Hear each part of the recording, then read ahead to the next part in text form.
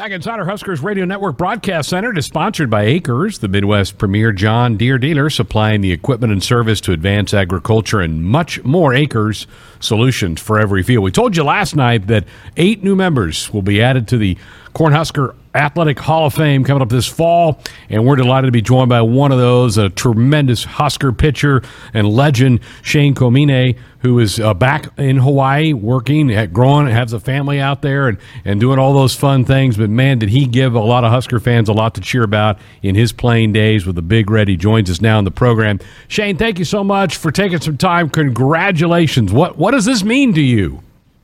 No, thank you very much for having me. It's a tremendous honor. All the hard work put in over there. It's not an individual honor. It's everyone along the way that's been there to support, from team members to coaches, staff, family, and friends. I wasn't expecting this, but I am truly, truly humbled and honored for the nod into the Hall of Fame there. Shane, most Husker fans will point to you as the key to get this program onto a national stage and a national level. You came in 1999. I believe it was the second year for Coach Van Horn as the head coach. How in the heck did he find you, and how in the world did you end up coming to Lincoln, Nebraska? Well, I had one of my coaches at Kalani High School had some connections with Nebraska, and asked him to come out and watch me pitch when they came for the Easter tournament that year. And, they watched me throw early in the morning, and I was maybe 5'7", 130 pounds at the time. And I know that, towards my senior year, a little article came out. Coach Childress kind of made a little comment to Coach Van Horn that, how we're going to send this little 5'7", 130 pound soaking wet guy out on the mound every Friday night in the Big 12. We're going to be laughed at, but they took a chance on me, and I'm grateful for the opportunity, and to be able to play with guys like Will Bolt, who's at the helm now at Nebraska, and Adam Stern and John Cole, and some of these guys like Dan Johnson that had a pretty good career in the big leagues. We had a really scrappy team back then, and the way those 3 coaches came together, Coach Anderson, Coach Childress, and Coach Van Horn, and got us to play at the top of our game every day, day in and day out, was a feat. And every award that everyone's won and the accolades it was really, really well deserved because of the hard work that everyone put in. What does it mean to you? Because you guys, Nebraska baseball, never done what your teams did. I mean, to be a part of that has to be pretty special for you. It is, definitely. I don't think anyone knew that what we were going to do back then. We all knew that we enjoyed playing together, and we played the game the right way and played it hard, but I don't think anyone really expected it to happen that quick. And deep down inside, I know we all felt that we belonged and we could play at the top level, but to become number 1 in the nation a few years in a row, make it to the College World Series back to back, and each year kept progressing from regionals to super regionals, and then finally World Series, and win Big 12 tournaments. The fact that it happened that quickly was a surprise, but something that deep down inside we strive for every year. That was our goal at the beginning of the season. 41 wins as a Husker pitcher. That's still the record to this day, and maybe for quite a while, the career that you put up. What was the first time you guys punched the ticket to get to Omaha? Was that maybe a highlight of your career here? 100%.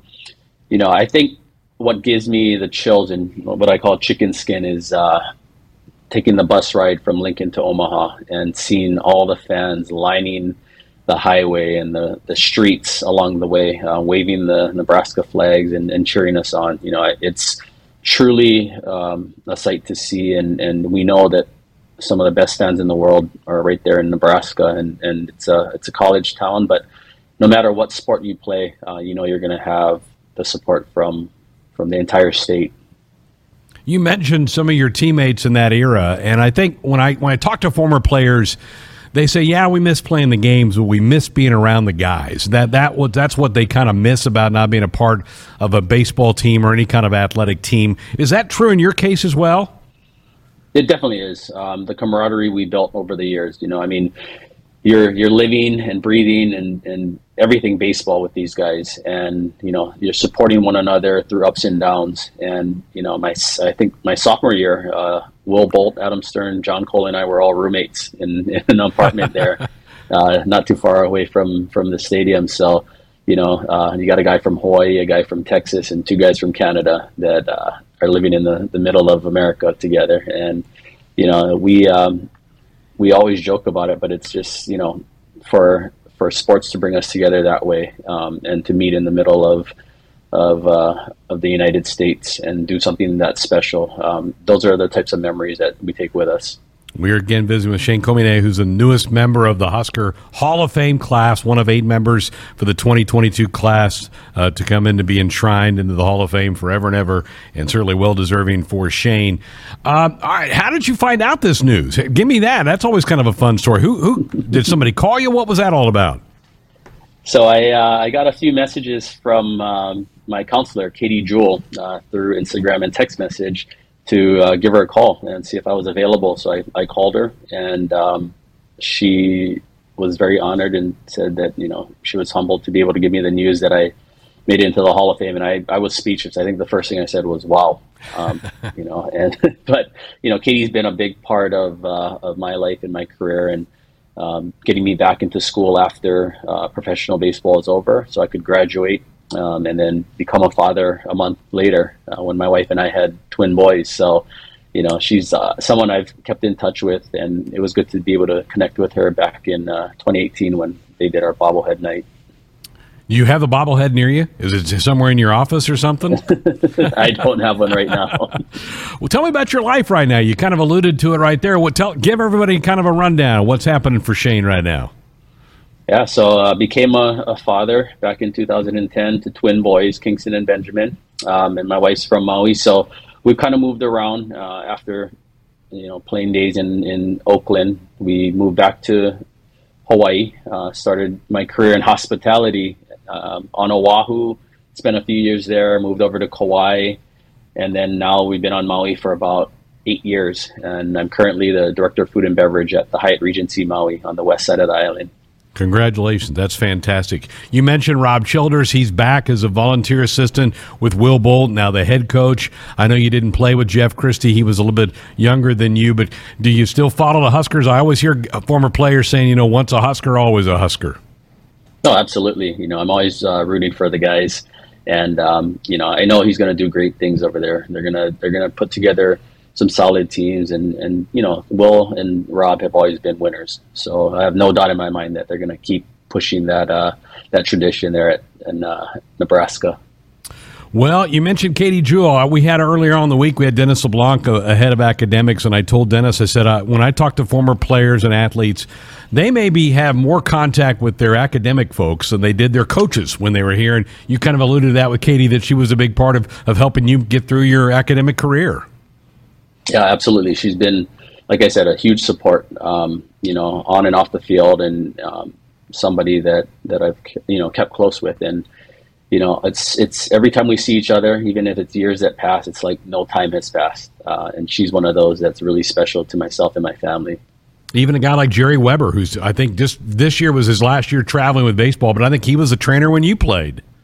He was. I know he was football, and then he came over to baseball. But, when I had my career-ending surgery over there in Nebraska, he was one of the first guys that I connected with in the training room when I went back to finish my degree. And, I'm really happy for Jerry. I know he's retiring, but, he's been a big part of the tradition there at Nebraska and keeping athletes healthy and on the field. No doubt. Shane, again, congratulations. It's so well-deserved. Again, as I said earlier, it bears repeating, most Husker fans point to you as the key to getting this program onto a national stage. It's a huge honor. So glad you're part of it. Hopefully you can come back for the ceremony in the fall. But, man, it's just great to see you and talk to you again here tonight. No, thank you for having me on. It is a true honor. And, I am going to be flying out there with my family in the fall. So we're looking forward to getting back out to Lincoln and catching a football game. There he is, the legendary Shane Komine, joining us, a member of that 8-member class of the Husker Hall of Fame for 2022. He joined us on our Sports Nightly Hotline, brought to you by the Woodhouse Auto Family. Shop Woodhouse first, 18 brands, 16 convenient locations. Simplified car buying to save you time. Shop finance, buy online at woodhouse.com. All right, phone lines open back up for you, 402-413-2400. You can call, fire off a text. Jessica will rejoin me next.